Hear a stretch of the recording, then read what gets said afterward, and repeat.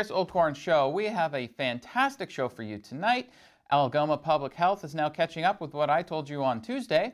Also, we're going to be talking about City Council, and we'll also be talking about Ontario reopening, because as of today, certain parts of the economy are now allowed to reopen again as we're entering phase 2 here in the Algoma district.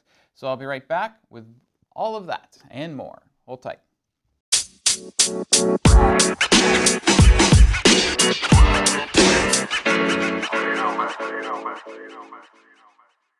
Hello and welcome back. Okay, I said we're going to have talk about Algoma Public Health catching up. On Tuesday's show, I talked about something called Legionnaire's disease, and what I was talking about there was a lot of buildings have not been used, particularly office buildings, over the last few months because people have been working from home. There's concerns about stagnant water in pipes, also stagnant water that's just sitting around as well, whether it's in a toilet and other places, such as a sink if it was filled with water, all of that sort of stuff. There's concerns about waterborne illnesses, and one of those is Legionnaire's disease, which I talked about on Tuesday, and I talked about how anyone who owns a building should be flushing the pipes out before they bring their employees back to work. Well, it's Friday morning, anyways, for Algoma Public Health, and they came out with the exact same advice. It took them 4 days. Yes, 4 days to come up with the advice I gave back on Tuesday, which I got from other public health units in America and also in Canada. So, Algoma Public Health, you're going to see on your screen a copy of their checklist, which is to flush the entire system of all the cold water and the hot waters for 10 to 30 minutes, plus also run water at any drinking access points, which I'm guessing is just sinks since we don't really have water fountains anymore. So good on Algoma Public Health for catching up. Appreciate that. Let me know if I can help you guys out with anything else that you're supposed to be doing as well. Okay, moving on. Healthcare announcement today. So our MPP, Ross Romano, as well as our CEO of the hospital, Wendy Hansen, made a funding announcement today for healthcare. Now, there's two parts to this. It's just under $1.9 million in total funding. Part of it, $1.1 million, is for ongoing operational funding. Now, this can be used for basically anything that's an ongoing operation expenses. I'll explain what that means in 1 second because I want to also talk about the other part. So there's approximately $800,000 that is for cardiac care only of ongoing operational requirements. Now, what does this mean by ongoing operational? It means that they will be able to do more procedures, but it doesn't mean that they're going to be adding more staff. It just means that they will have more money to do individual procedures. So $800,000 is basically earmarked for cardiac care, with $1.1 million being earmarked for everything else that isn't cardiac care. This is good. This is positive. At least we're getting some local funding here.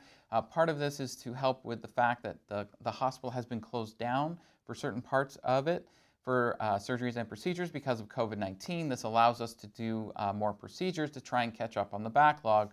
As we know, there's a backlog of over 100,000 surgeries and procedures that need to take place in hospitals across this province. This is to help with that. So they're not able to go out and hire new staff, but this allows them to do more with the staff that they have right now. So that's great. Wendy and Ross were on that call. And that is the healthcare announcement from there. So now let's talk about the rest of Ontario right now. We had some fantastic news in the numbers today for Ontario. For the first time in a long time, we have less than 200 new cases of COVID-19 yesterday. That's correct. You heard me correctly. Less than 200 new cases of COVID-19 yesterday. Yesterday, we had 182 cases, and 75% of them were in Toronto. So half of the healthcare units across the province yesterday didn't even have one new case.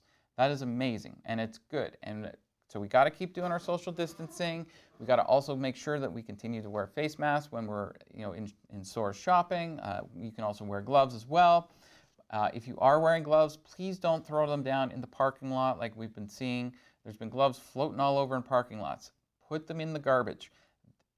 It doesn't help anyone if you walk around with a glove and you touch stuff and then someone has to go and pick that up and throw it out. Okay, so also this is incredible actually.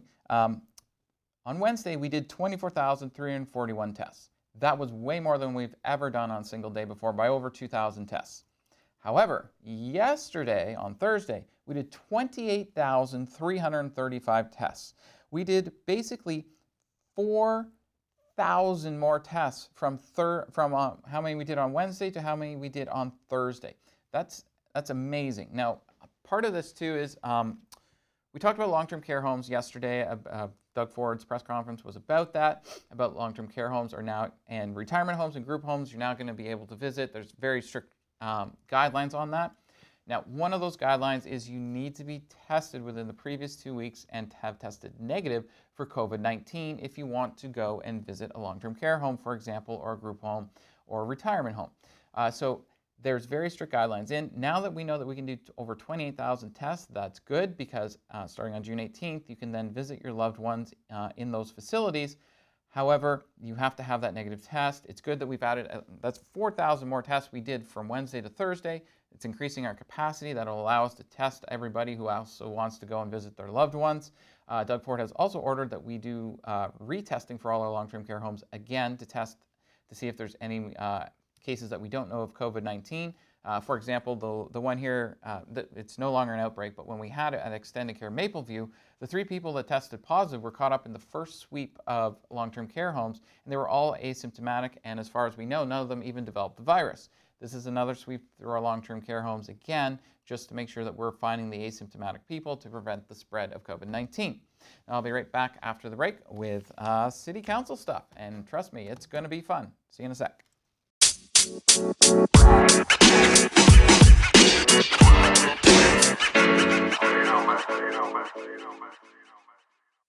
And welcome back.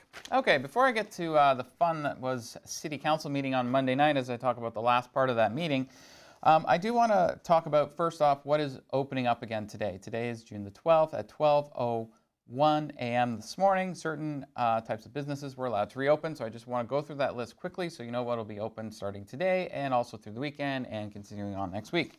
First, outdoor dine-in services. That's for restaurants, bars, and other establishments that serve food. They are allowed to have outside patios. Also, those outside patios can take up to 25% of their parking lot. There's services like your beauty salons, hair salons, barbers, tattoo shops. They can reopen, except no facial treatments, but all other treatments are allowed. Shopping malls are going to be allowed to open, but on very, very, very, very, very strict conditions, as well as food courts are takeout only. Tour guide services, like if bike tours, walking tours, things like that, they're allowed to reopen. Water recreational facilities, so that's your splash pads, your wading pools, and also swimming pools, they're allowed to reopen as well. There'll be more beach access and additional camping at Ontario parks. Camping at private campgrounds will now be expanded as well. Outdoor facilities that are for sports, so you can go to a baseball diamond and throw a ball around if you want, as long as you're practicing social distancing. Drive-in and drive-through venues will be open, so concerts, drive-in movie theaters, and so on, and drive-in attractions, that sort of stuff. Film and television can start again, but once again, it's very, very strict for film and television. And then also you can have weddings and funerals, but they have to be still limited to 10 people max. And also all of your social gatherings across the province still have to be 10 people or less for the time being. Now, let's talk City Council Monday night. Monday night, there was a resolution that failed, and it was about waiving building permit fees. Now, I'm just going to read the resolution because it's important to understand what it is before I can talk about it. Now, therefore, be it resolved that staff examine the impact of a reduction of up to 25% in local building permit fees and make a recommendation on whether a reduction can be implemented and a recommendation on the extent of any proposed reduction to spur or advance local developments that might otherwise have been completed in 2020. Okay, this was put forward by Shoemaker and Scott. Shoemaker was the primary, Scott was the seconder. Now, at the very outset of the debate on this, Scott said that the reason he sponsored it was for small projects for homeowners and not for the big builders. This is important because Shoemaker wanted it for everyone in particular, and he seemed to really think that it would help the bigger builders and how they could create jobs and so on there. He may be right, he may be wrong, I don't know. We won't know anyways because the bill failed. However, I'm going to go through a little bit of the numbers here. This was brought up by Lisa Vezo-Allen. In 2019, we brought in $1.2 million in permits revenue, and the department cost $965,000 to run. So the department ran with a surplus. Now, that building department is funded entirely by fees. So our actual, your tax dollars do not go towards that department. That department is self-funded by people going in and purchasing the actual building permits. Now, the revenues are down in 2020. They didn't say specifically how much, but revenues are down. So that's a bit of an issue already because the funding has been reduced. However, they're still at the same staffing levels. Now, Councillor Brunei also said that this resolution could discourage people from building because they're going to wait to see if there's a reduction of 25% on the building fees. So people are going to file a building permit now might wait till this comes back so they can save their 25% off that building fee. Now, the large builders on a building project, basically about 1% of the total cost of a large project is the permit fee. When you talk about smaller projects like putting on a deck, for example, that costs $125. It's a flat fee to put on a deck onto a house. So those fees are like already built in, and they're all self-funded. Now, this failed for two reasons. One, and this was brought out actually by Hollingsworth, and once again, I love her. She's so smart. She really knows the issues. I can't wait to have her on the show. But she pointed out that the big builders do all their permitting in the wintertime.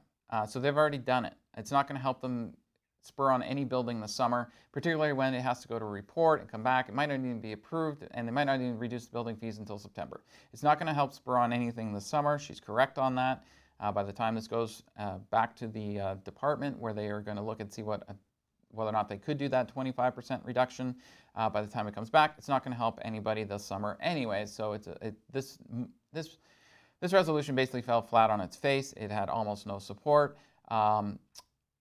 But the interesting thing was at the end of it, Scott spoke second last, the mayor spoke last, which is customary. That's the way it normally happens on all resolutions. But Councillor Shoemaker came out and said that no one on council other than the sewage fees, which were dropped for a couple months, none of the councillors have come up with any solutions to help spur on business in the city. Then the mayor spoke last and went after Shoemaker and basically said, you shouldn't be attacking your other councillors, this is unprofessional, yada, yada, yada.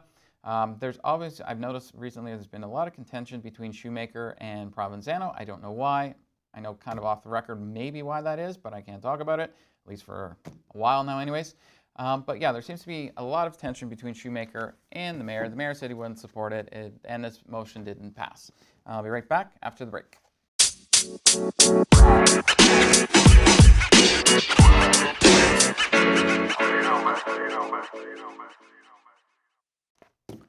And thank you very much for watching the Chris Oldcorn Show tonight. I hope you enjoyed tonight's show. It is always fun when I get to talk about City Council, Algoma Public Health. Always a good time there. Anyways, if you want to follow me on Instagram or Twitter, you can at Chris Oldcorn. You can also listen to the audio version of the show as a podcast on Spotify, Apple Podcasts, Google Podcasts, TuneIn, and other podcasting platforms. I'll see you back here on Monday morning at 8 a.m. for Special Report. I hope you have a fantastic weekend, and I will see you on Monday.